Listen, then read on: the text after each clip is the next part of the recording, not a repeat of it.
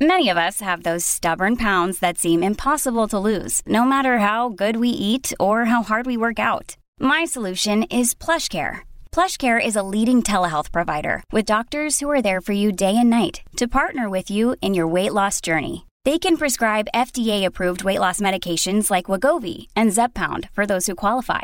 Plus, they accept most insurance plans. To get started, visit plushcare.com/weightloss. That's plushcare.com/weightloss. Big stories, big guests, the big picture. Afternoons with Rob Breckenridge. Weekdays 12:30 to 3, 770 CHQR. Welcome to the podcast. I'm Rob Breckenridge. On today's episode, as a massive manhunt continues for two murder suspects, some expert insight on what might be going through their minds. Also, the 2019 election date will remain where it is. Some reaction from one of the groups who'd been hoping for a change. A closer look at the fallout from the opioid epidemic, now it's impacting patients dealing with chronic pain. A new study looks at Canadians' belief in God and how we feel about religious symbols. Plus, a look at the downside of the growing e-scooter craze. But let's turn our attention to what has been the big national story for more than a week now, the massive national manhunt for these two young murder suspects wanted in connection with 3 deaths in northern BC. And like I say, it's hard to think of the top of my head, a manhunt, an investigation of this scope that has been bigger. But yet still, these suspects have evaded it all. They remain on the run, on the loose. RCMP today in Manitoba confirming that, yes, these two suspects have been spotted. There has been a confirmed sighting. There was a confirmed sighting in Split Lake, and this was prior to the Gillam, the vehicle being set on fire in Gillam. So it's been confirmed that they were in northern Manitoba. Well, where they are at this moment, we still don't know. But at the moment, nothing has changed. Police are still looking for 19-year-old Cam McLeod and 18-year-old Briar Schmigelski. How are they doing it? Right? How are they avoiding detection? How have they made it across 4 provinces without being caught?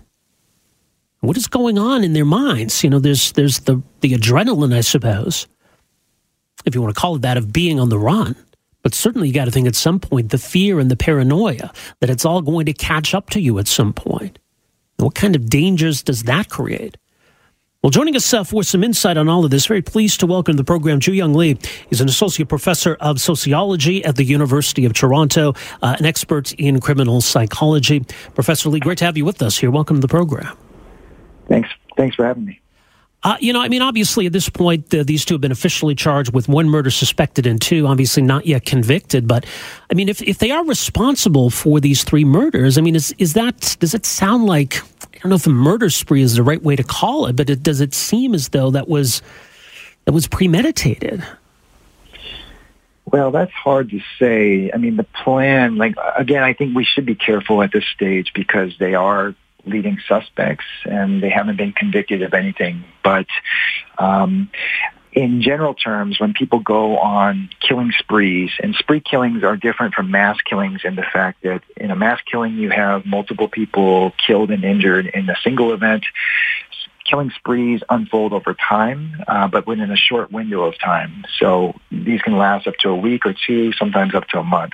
Now, the thing I wanted to mention, getting back to, the killing sprees, is that typically individuals who go on to do these things concoct a plan ahead of time, but they don't necessarily pick out specific targets. The victims in killing sprees are typically people who are just simply in the wrong place at the wrong time. So the ideas are not born overnight. They're not just impulsive. These are fantasies and ideas that people have had over time, and then they enact them, but the targets themselves are not necessarily premeditated. Yeah. So it's kind of a tricky answer. All right. So in that sense, then the spree killings would be much different than serial killings.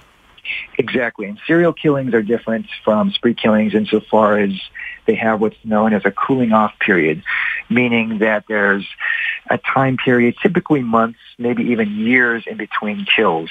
And spree killings are all, again, contained within a few weeks or even up to a month. All right, so now we've got this situation where for more than a week now, these two have been on the run and so far have evaded capture, which is, I suppose, surprising in one sense, but obviously we're dealing with a very large geographical area, and in some cases maybe we are looking for needles in a haystack. But what is that mindset then of criminals or wanted criminals who are on the run like this?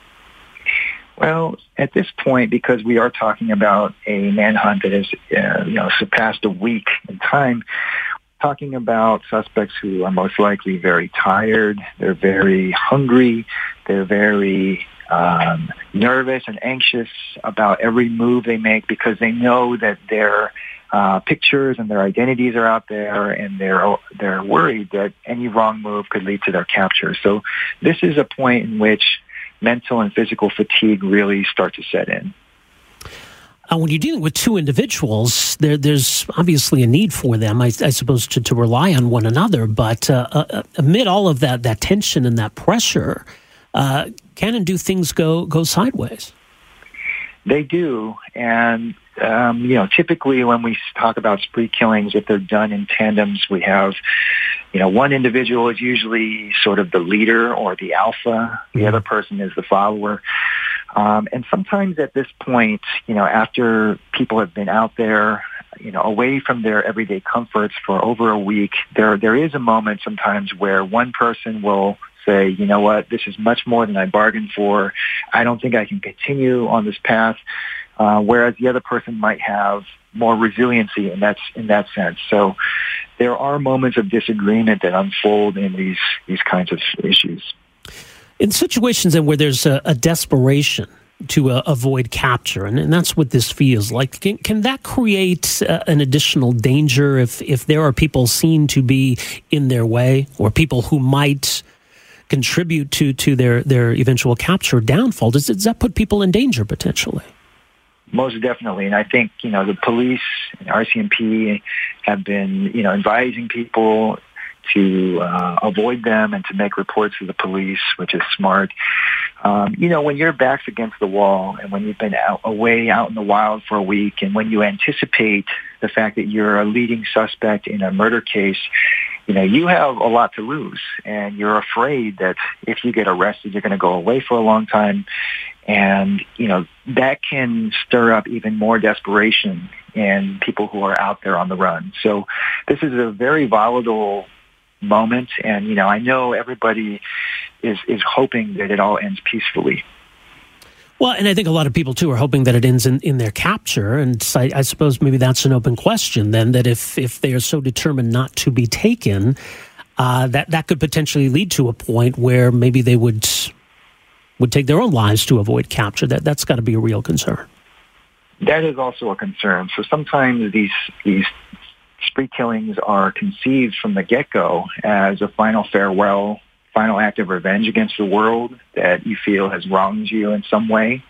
That's not always the case, but that's often part of the underlying motivations. Like the individuals who go on to do these things are typically very angry, and they feel as if something that they're entitled to has not been given to them. That can be, status. It could be romantic love from desired women. Like there's a number of different things, but we see this pattern where young men are so embittered with the world that they go out and commit violence against others. And, that's something else to be kind of aware of, I guess.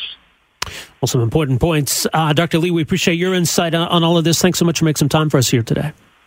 Thank you for having me. All right, take care. That is Dr. Ju-Young Lee, Associate Professor of Sociology, University of Toronto, expert in criminal psychology. And so his thoughts on what might be going on here based on his own study of other examples of this kind of thing, these sorts of spree killings, criminals on the run, and what that mindset, the mentality is at this moment.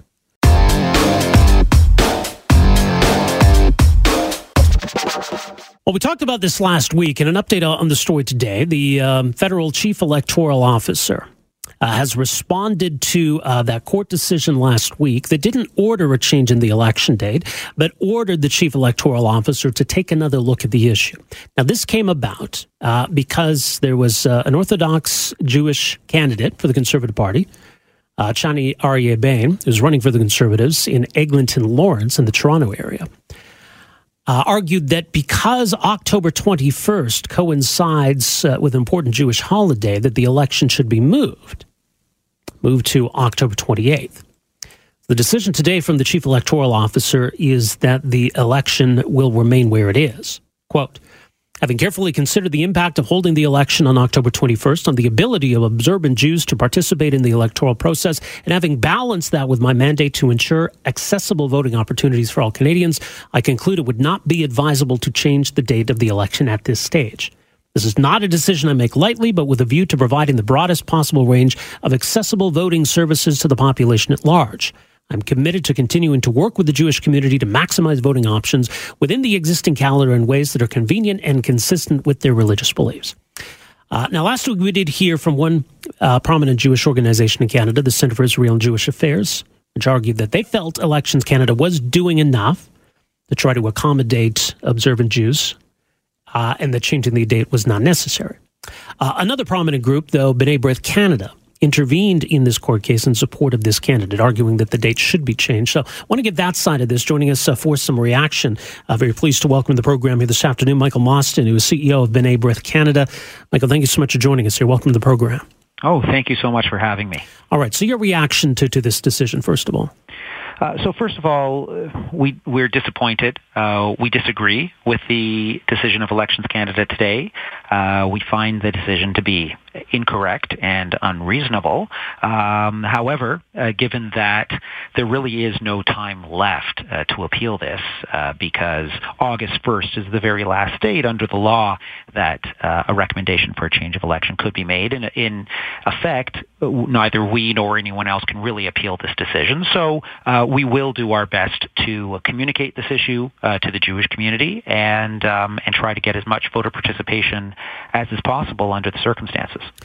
Now, obviously, Elections Canada was concerned about the all the provisions they have in place, and certainly they have to have in place across the country, schools, et cetera, where polling stations are going to be set up. So there's been a lot of groundwork laid for October 21st. Do you believe, though, that it was reasonable and doable to move that by a week?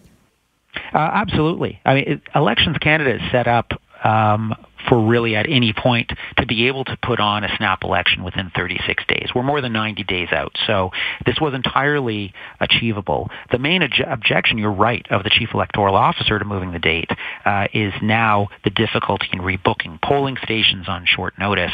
But it's important to point out that this is a problem entirely of his own making. It would have been avoided if he had taken this very important Jewish holiday into account earlier, and the court, in fact, ruled that he should have taken that into account earlier. But the legislation is very specific in terms of the third Monday in the month of October, 4 years after the previous election. Is it then up to the Chief Electoral Officer if that's what the legislation stipulates? Shouldn't we have had the conversation when we put that into writing? Well, you're absolutely right, but it's also in the legislation that there is discretion of the Chief Electoral Officer. If there is a major day of cultural or religious significance that is going to have an impact on charter voting rights of a significant group of individuals, that should be considered, and so it is in his discretion to change the voting date. We argued in court that should have happened a long time ago, before, in fact, the election was scheduled this time. We will be working together with Elections Canada and the various political parties in the future to ensure that, maybe there are changes to the Elections Act that should be made to push this a little further so this doesn't happen again. But, we felt that even this time, charter rights should not be infringed, both for voting, by the way, and also for meaningful participation. Because if you're an observant Jew and you want to knock on doors, scrutineer on Election Day for the candidate and the party of your choice, we think that every Canadian should feel enfranchised within the democratic process and fully participate in the elections. Come after this election, once we get past this election, do you think then there should be a conversation? I mean, I think it's reasonable that we could discuss whether, we make it the fourth Monday in October or the first Monday in November. Is there an opportunity after this election to have that conversation? Absolutely. And I think that's a conversation that should be had. And, we should open up all of the calendars and look at, what are all the major religious holidays that are important and significant? What are all the major cultural days that could impact various communities, and ensure that something like this doesn't happen in the future? And that's definitely something that B'nai B'rith is going to be working towards in the future. Well, part of the argument has been that, there are a lot of different groups, obviously, in a country like a pluralistic country like Canada, a lot of different religious faiths, a lot of different significant religious days. Can we realistically take them all into account? You know what? I think so, because there are many, many significant days, but how many days are impacted when a significant group of individuals, based on their religious belief, actually cannot properly participate, can't vote, can't write, can't drive. That's the impact of this particular Jewish holiday on the election and the disenfranchising. And something that we wrote in our materials to the Chief Electoral Officer after the court decision was talking about the 2018 Quebec election date, which was not moved for the very same holiday.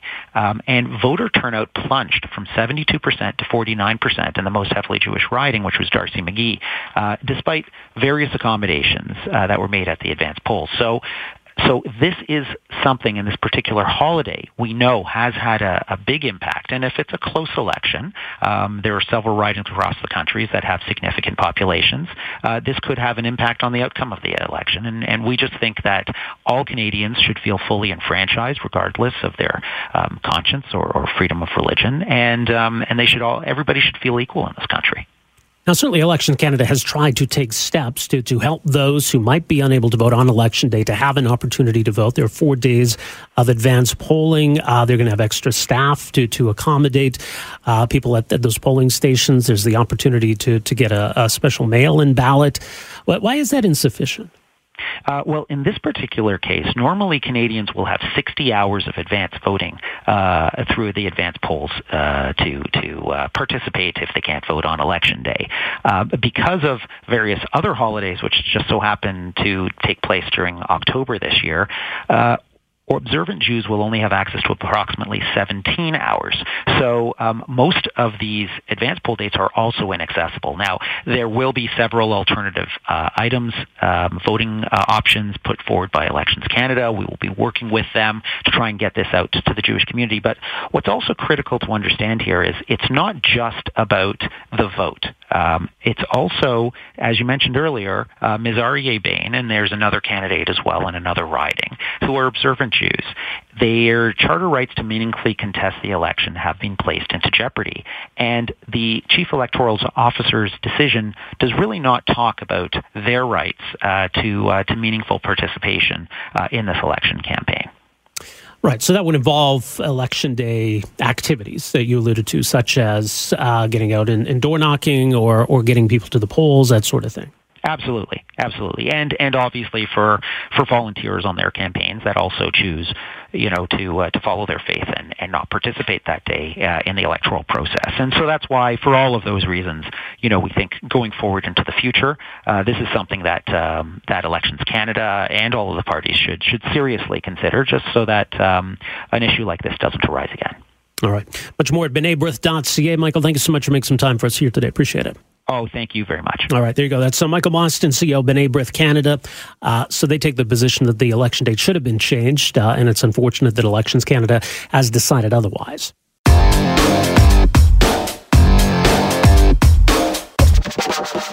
Had he have not been prescribed that medication all those years ago, would it have led to where it ended? You don't know. But it does make you wonder. Global News Today kicking off a 4-part series about opioid addiction and the role that prescription opioids has played in fueling that crisis. I think a lot of people tend to think of opioid addicts as people who use these drugs to get high. But a big part of the equation are people who became hooked on these drugs after being prescribed them. It was the voice of Kaylee Robbins talking about her brother Chad, who had been prescribed opioid medication after suffering a serious injury as a construction worker in Simcoe County, Ontario. He fatally overdosed at the age of 32 in 2017. Global News also spoke with Dr. Meldon Kahane, Medical Director of the Substance Use Service Department at Women's College Hospital. And he doesn't mince words about the role that one particular pharmaceutical company played in fueling this crisis. Well, the roots were back in the 90s when Purdue manufactured a medication called OxyContin, which was a long-acting or controlled release oxycodone preparation. And then they developed almost certainly the most diabolically effective and dishonest marketing campaign in modern history. They had a few simple messages, every single one of which were false. One was that OxyContin was less addicting than its equivalent short-acting oxycodone. That was false. The other was that patients with chronic pain very rarely get addicted. That was false. The other was that you could dose the OxyContin to any dose. You keep on going up until the pain is completely relieved.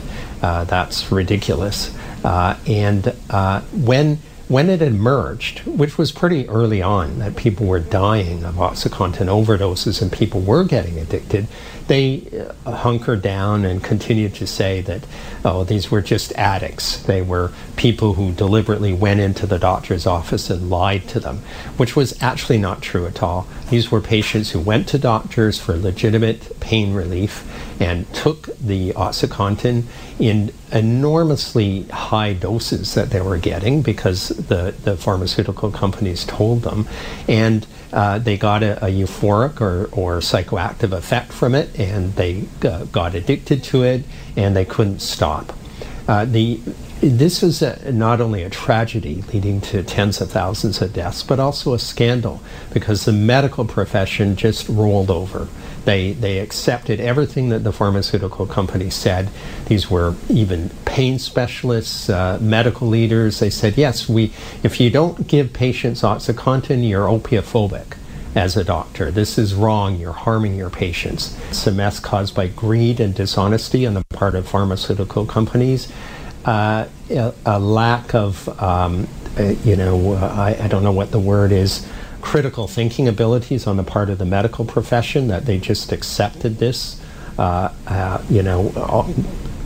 swallowed it whole, despite the flimsy evidence base that the Purdue presented. And the patients have suffered because most of them went to a doctor with legitimate pain. They were given this medication. They were assured it was safe, that nothing bad would happen to them, and it's ruined their lives. And so there's quite a story to be told there, but the reality is still that there are people who are dealing with pain, and I think that's been overlooked to some extent in this whole conversation. There are a lot of people who feel that maybe some of these opioid-based medications have been beneficial to them. And what are the alternatives? So how do we balance these very legitimate concerns about the overuse of these drugs with the very valid need of helping people deal with pain and chronic pain? Well, joining us to talk more about all of this, very pleased to welcome to the program Dr. Lori Montgomery, medical leader with the Alberta Health Services Calgary Pain Program, a clinical associate professor in the Departments of Family Medicine and Anesthesiology at the University of Calgary. Dr. Montgomery, thank you so much for joining us here today. Welcome to the program. Thank you. Your thoughts, just first of all, on kind of how we got here and the role maybe then that the over-prescription of opioids might have played. Well, that's a really good question that is frequently debated even in pain circles, I must say. I have to say that I agree with Dr. Kahane that a big part of that was really the messaging that was coming from pharmaceutical industry around opioids for many years. And this isn't just a phenomenon that happens in pain medicine. It happens across medicine, where for a long time we've really relied on the pharmaceutical industry to do a lot of our teaching. And it's only really just in the last few years, really, that we've started to be much more conscious of the effect that has on our prescribing. So it's absolutely part of why we were all taught that you should go as high as you need to with opioids. There's no danger as long as the patient actually has pain. and that you can't develop an addiction if you're using the medication for pain. Those messages were absolutely embedded in medical education for many, many years. And there were consequences. Absolutely. I mean, it's honestly difficult to say what proportion of people who are using opioids for pain go on to develop an opioid use disorder, because those studies are really hard to do properly. It takes a long time for many of these patients. It's many years before that's actually identified and diagnosed. So the studies are difficult to do well, but we know that it's at least part of the problem. We know that we have been for many years prescribing opioids in situations where they don't necessarily help in the long term. Mm-hmm. And so, my perspective is, even if we're a small part of the problem, we need to deal with whatever small part of the problem we are. Well, yeah, and according to this story from Global, it says Statistics Canada found that around 1 in 10 Canadians who used an opioid medication reported problematic use. So that represents a lot of Canadians, clearly, but it also suggests that there are a lot of Canadians who are using these medications who do not engage in problematic use. Yeah, absolutely. That's I think most people who prescribe opioids would agree that the majority of people that we prescribe them to are using them as they're prescribed. I think where it in terms of pain medicine, which is my field, the place where we start to question our judgment over the years is just whether or not all of those people, even if they are absolutely using the medication appropriately, whether they're still actually benefiting from it years later. And that's the difficult thing when you start an opioid medication in the first few days or even the first few weeks, it's dramatically helpful. Most people feel a lot better, a lot happier, a lot, better able to function. But those beneficial effects for a lot of people decline very gradually over time. So they find themselves 10, 15 years later using a medication because they assume that they'll be so much worse if they aren't taking it. And that may not necessarily be true. Right, that it can create a dependency. Well, all patients who are taking opioids in the long term get physically dependent on it. There's no question. So that's not the same as addiction. It's not the same as an opioid use disorder. Your body's used to it, and it's going to complain if you try and take it away. That's just a natural response that your body has. But I mean, painkillers, opioid-based or otherwise, they're not meant to be permanent solutions for people. Absolutely. That's a really important point that I don't think, that's not a conversation that we typically have with patients when we start medications for pain, is that your pain system is actually really important to sustain life. There are people who are actually born without the ability to sense pain. And those people tend to have a really short life expectancy because pain is important to keep you alive, to protect you. And so your body has all kinds of ways of working around it if you try and interfere with that. So it works for a little while, and then your body finds a way to preserve that pain response because it's so important. But anyone who's dealing with pain, I mean, the first thing you think of, right, that's top of mind is, I want this to go away, right? And it could become overwhelming in that sense. Yeah, absolutely. There is, in a lot of patients who've had pain for many years, there's quite a sense of desperation. Even when we set out some of our expectations of the medications, they often aren't. They're not going to eliminate your pain, certainly. They often aren't going to do more than reduce your pain by a couple of points on a 10-point scale. I had 8 out of 10 pain before. I have 7 out of 10 pain now. That might be a typical response to some medications. A lot of patients have just been so in so much pain for so long that they're really desperate for any kind of relief they can get. So you get the sense, and certainly what we've been hearing anecdotally, is that maybe the pendulum has started swinging the other way, that there's a lot more caution when it comes to prescribing prescription opioids. However, does that mean for people that need them, or people for whom it is beneficial, are they having a more difficult time getting these prescriptions? Well, in some cases, I would say it's really important that we still maintain access for people who have things like surgical pain or cancer pain, end-of-life pain, those kinds of situations. There's no question that opioids are helpful, and we don't want to see those patients seeing a restriction in their ability to access them. But for a patient with most chronic pain conditions, the evidence that we have really is that in the long term, it's more likely to be harmful than helpful. So we really should be much more cautious about going down that road with patients with chronic pain. Right. So should opioids be a last resort, though? Well, that's my feeling, is that you need to try the other things before you go down that road of considering opioid therapy. And that's really the sticking point for a lot of patients. The things that we know work for chronic pain are more in the realm of things like physiotherapy and psychology, occupational therapy, things that are typically not funded for patients to access. Well, and that's a big obstacle, isn't it? Absolutely. It's probably the biggest problem in pain management across the country is that the things that we know work, that have excellent evidence, are not things that people can access unless they have money. And there's the question as well of dealing with the root causes of what's causing these pain symptoms, and that's another big challenge. So in terms then, when you identify those alternatives that could be beneficial, but that people have to pay for, and then the challenges of the healthcare system in addressing these problems, I mean, these seem to represent pretty big challenges. Definitely. I think that there's a lot of evidence to guide our decisions, though, and there are a couple of, there's an effort to develop a provincial pain strategy that coordinates services for people so that they can access them close to home and access the things that actually work. And Health Canada has also recently set up a task force to look at this issue and try and see how nationally they can try to coordinate services to make it easier for people to access the things that work. All right. Well, it's pretty important insight here, Lori. Appreciate you making some time for us here today. Thanks so much. My pleasure. Thank you.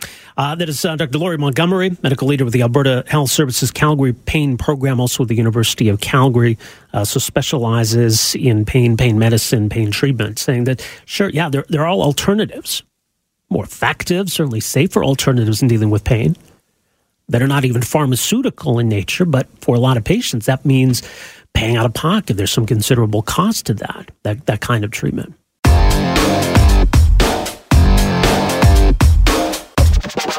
In terms of how we perceive each other, in terms of how we get along and coexist, I think it's worth understanding not just how people feel themselves about religion, their own religion, how we feel about each other.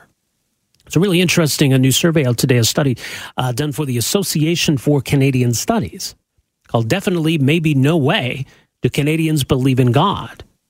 And there are a lot of questions as well about how Canadians perceive other religions, how Canadians perceive religious symbols. And obviously in Quebec, this has been a big issue, much less so, I think, in other parts of the country. But joining us to talk more about all of this is Jack Jedwab. He's president and CEO of the Association of Canadian Studies. Jack, thanks so much for joining us. You're welcome to the program. Thank you, Rob. Why is it then, do you think, important to understand how Canadians feel about religion, whether Canadians are religious, how they feel about other religions? Well, it's become, in particular in my home province of Quebec, part of the public policy conversation. The legislation that was adopted in June, Bill 21, was a function of a long-standing, decade-long discussion about religious accommodation. And so I think increasingly we're seeing different ways in which religion and notably religious accommodation informs public policy conversations. So from that standpoint, having this type of information I think can be very helpful to persons who think about accommodation issues and how we deal with matters of diversity and its management. Mm-hmm. So on the question of religion, or the question of personal belief, I suppose would maybe be the way to put it, as to whether Canadians believe in God, I mean, a lot of Canadians still do, a lot of Canadians don't, and it does vary across the country, but by and large, where do Canadians seem to come down on this? Well, about a little over one in three Canadians strongly agree that, or strongly believe in God. Another 1/5 are somewhat of the opinion or believe in God to some degree. And then about 30%, another 3 in 10, don't believe in God. 10% say they don't know if they do or don't, and a very minor percentage prefer not to answer. In Alberta, your home province, it's about 38% that strongly believe, and that's 2 points above the national average. So where is belief the strongest then? Belief would be the strongest in New Brunswick and in Manitoba, according to the survey. Also Saskatchewan. So on the prairies and in New Brunswick, it seems to be the strongest. And it's the weakest in my home province of Quebec and in British Columbia. And it's interesting because we've spoken about Bill 21, and there's been a lot of focus on what's going on in Quebec and what's billed as secular legislation that does take aim at religious symbols. I mean, some might see a correlation here that very few Canadian, or rather fewer Quebecers, certainly much fewer than the national average, do not believe in God. Does that secularism or atheism lend itself into something like Bill 21? Because you don't see that in BC, for example.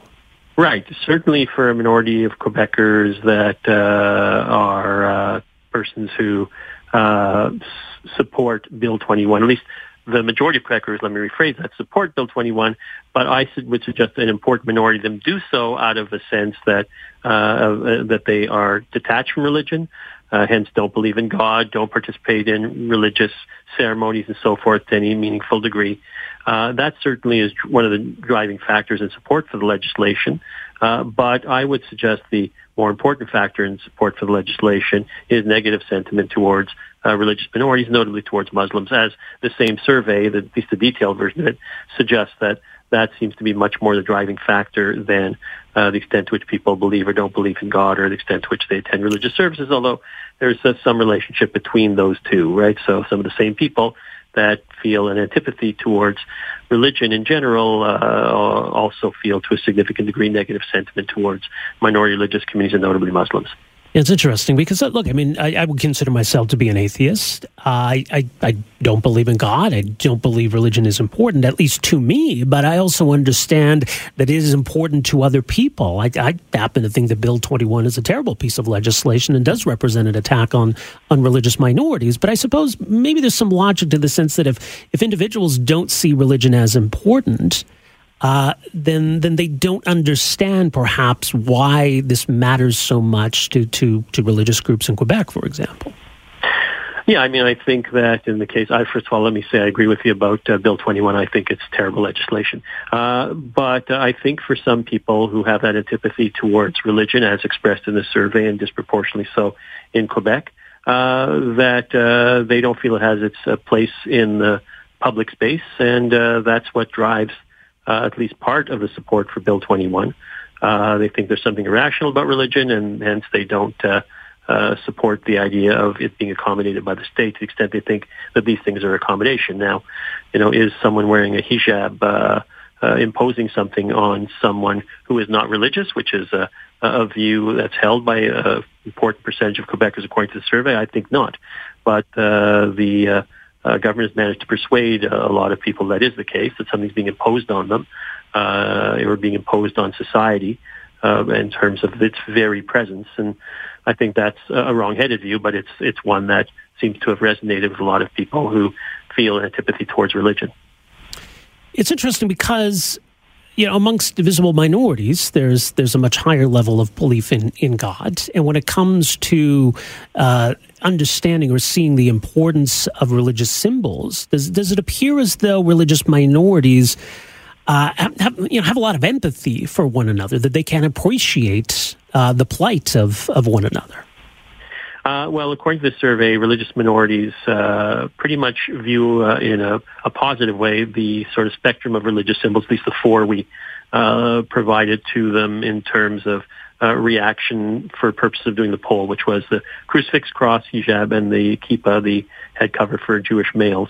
If you were a member of a religious minority, you seem to have a positive sentiment of all religious symbols, right? You didn't see them as competing religious symbols. But in the case of Quebec, amongst the majority Catholic and atheist defined populations, there wasn't as much trouble with the Christian religious symbols, but there was more discomfort with the non-Christian religious symbols. That is to say, the hijab and the kippah. Right. And I guess as it applies to Bill 21 in Quebec, it doesn't distinguish, right? I mean, it encompasses all religious symbols, Correct. Doesn't it? Correct. To do otherwise would have been a flagrant violation of our charter. As it stands, I'm of the view that the legislation is a violation of the charter, but we'll have to see going forward how the courts deal with this thing. We know that in Quebec, the law includes a notwithstanding provision, which presumably exempts it from charter challenges. But my understanding is there are organizations that are looking for ways to challenge the legislation, at least even if they're unable to secure its disallowance in some way, at least get the justices to confirm that there is a violation of the charter, even if it's exempted. Very interesting. Well, we'll leave it for now, Jack. Much more at acs-aec.ca, the website for the Association for Canadian Studies. People can read this particular study for themselves. Thank you so much for joining us here this afternoon. Really appreciate it.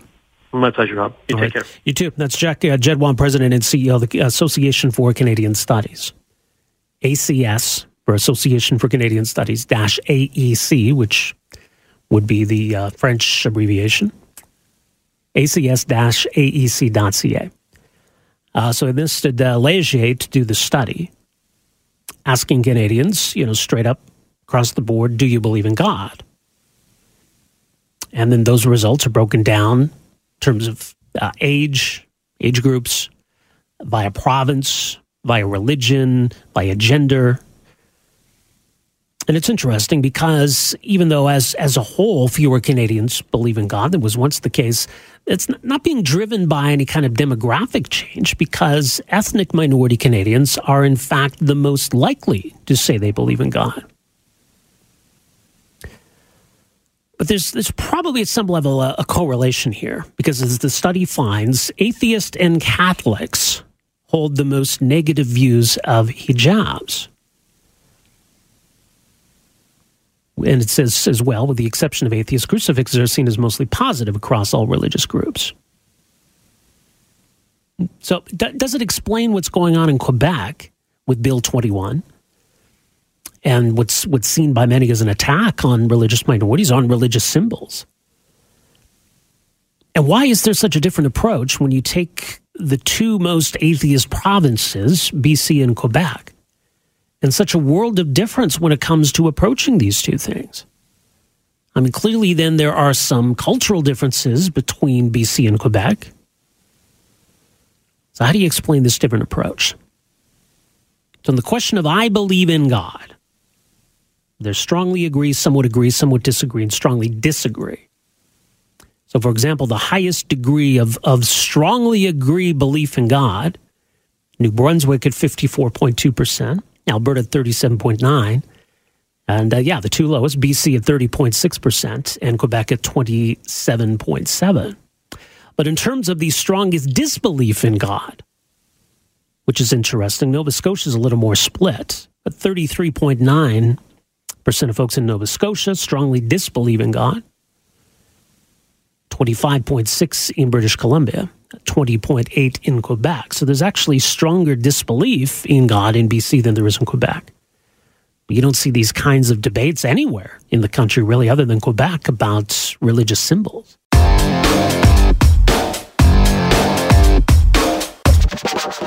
Well, maybe you've seen them. I saw my first one the other day. Someone riding by on one of these e-scooters. So we're in the midst of, I guess, what's billed as a pilot project here in Calgary. The San Francisco-based company Lime has launched an e-scooter service in Calgary. This is going to be a 16-month pilot project. It was only, what's today, the 29th, only about 2 weeks ago that this launched. Already, apparently, a lot of people have been showing up in Calgary emergency rooms. A story from Friday. Alberta Health Services says we've seen over 60 injuries in the last 10 days reported to be related to scooters. Take it easy on those folks. Now, helmets are not mandatory. The city says they are strongly encouraged. So there's that issue we're dealing with. But there's another issue we may run into eventually, too. Now, the way Lime operates, it's meant to be simple. There are no docking stations. Essentially, you have the app on your phone. It'll show you where these e-scooters are, and then you go find one was left there by the last scooter. Then you use the app to unlock the e-scooter. There's a fixed rate or a fixed charge for that, and then you get charged a certain amount per minute. Simple enough. So you can just leave them wherever. Sounds convenient, but depending on where you're leaving them, there could be a problem. So as Calgary sort of adjusts to this new reality, or whether we want to embrace this new reality, we came across a fascinating piece up at TheVerge.com on other cities that have had problems and the battles that have arisen. The headline, they said you could leave electric scooters anywhere. Then the repo men struck back. A fascinating story of what happened in San Diego. Joining us to talk more about it is the author of this piece, as mentioned up at TheVerve.com. Amy Martin is a writer, reporter, and storyteller. Amy, great to have you with us here. Welcome to the program. Hi, thanks for having me. Here we're just kind of getting introduced to Lime and their e-scooters, but this has become pretty big business in some U.S. cities, hasn't it? Yeah, it's huge. They've raised like a few $1 billion. I think Bird is up to $2 billion and Lime is up to $1 billion. Their big selling point is that they get cars off the street and reduce pollution. Right, which I suppose they do, and certainly there's an upside. Yeah. Right. But there seem to be problems that come along with this too. One of the big thing seems to be that they might breed sort of an entitlement with the people who ride them. And, with drivers, there's been a lot of accidents in California where drivers aren't paying attention to people. And now it seems like maybe that same attitude has crossed over to scooters. There's a lawsuit filed by Disability Rights California where they talk about how people are just riding scooters with absolutely no disregard for people walking on the sidewalks, leaving them in front of wheelchair ramps, leaving them in front of the front doors of businesses or houses. So, it's someone else's problem to get rid of it and be able to leave their house. Well, that's the thing. I mean, the idea is, and for convenience sake, you can just leave these scooters anywhere. But I mean, if you're leaving them on somebody's property, that's potentially an issue. So this became, and your piece looks at San Diego in particular, where this became enough of a problem that somebody launched something called Scoot Scoop to address this problem. Yeah, and the way they describe how their business started, it wasn't like some big thing they had planned. It kind of happened on a lark. When John Heinkel was already a repo man, and he happened to meet this bike shop owner, Dan, who had complained about he kept finding scooters outside of his bicycle shop on his property. And, he was kind of questioning the whole narrative of, are these scooters actually here to replace cars? Because it seems like they're just trying to cut into my business. So they got to talking, and then Dan pointed out to him, that you've got a flatbed truck, you've got the tow lots, at least according to their story. And from there, they started with Dan's landlord, and then businesses around San Diego just kind of heard through word of mouth and local news reports that they were willing to pick up scooters, sometimes free of charge. And from there, they kind of ballooned into enough of a threat that in March, the Bird and Lime filed a lawsuit against them to try and get them to stop. And they've taken with thousands of them, basically, haven't they? Yeah, they said they got their 10,360th scooter last month, which they celebrated with large coffees and donuts. And now he thinks that they may have had 11,000 scooters. Wow. And so this happens after people complain, right? These guys don't just drive around looking for scooters to take. They respond to property owners who are complaining about them, right? Yeah, they're saying they're responding only to private property owners. The lawsuits claim they're snatching them from public property, but Dan and John say they don't do that they work with property owners. And I've spoken to a few of their property owners to confirm that they have relationships with them. Yeah, because the way these companies, or the big companies, Lime and Bird, are framing it, that these guys go around, basically steal these scooters and then are holding them for ransom, essentially. Yeah, I mean, because they're charging them tow fees to get them back, and John and Dan have actually gotten Bird to pay about $40,000 last year to get their scooters back. But now Bird, and then they said afterwards Bird sent them an invoice, an invitation to invoice through Bird's paying app, Bird Pays. And so then they had sent invoices when they collected more scooters, and Bird stopped paying them, and then they didn't hear from Bird, and then they got the lawsuit. And so and now Bird says in his lawsuit, well, they only paid that $40,000 because they didn't realize that they didn't have to pay it. So they've collected some money from the or a nice chunk of change from the scooter companies, but now they don't want to play ball anymore. Right. And so at the moment, though, all of this litigation is still pending, so nothing's been decided at this point. Yeah, nothing's been decided yet. Because, I mean, it could be an interesting precedent. I mean, at least in the United States, and I think we're watching this closely, too, because, I mean, the underlying issue here is that there are potentially problems. If you get thousands of these e-scooters in use and people are just leaving them wherever, that can cause a lot of headaches for property owners. Yeah. And, yeah, it's kind of the question of if nobody cares about the property, if the riders don't seem to care according to the locals, people are just leaving them in driveways, and if the businesses don't seem to care all that much about the property, what's going to happen? Like, if nobody seems to care about what happens to it and they just keep getting more scooters. Well, yeah, people can read your piece. It's up at TheVerge.com. I guess we'll see how things work out here and in other cities too. But Amy, appreciate making some time for us here today. Thanks so much for this. Yeah, thanks for having me. All right. That is freelance writer Amy Martin did this piece for TheVerge.com on this battle in San Diego. Thanks for downloading and listening to the podcast. Don't forget to subscribe, rate, and review for free at Apple Podcasts, Google Play, or wherever you find your podcast. You can also find me on Twitter at Rob Breckenridge, and you can email me, rob@770chqr.com. Talk to you next time. Afternoons with Rob Breckenridge, starting at 12:30 on News Talk 770 Calgary.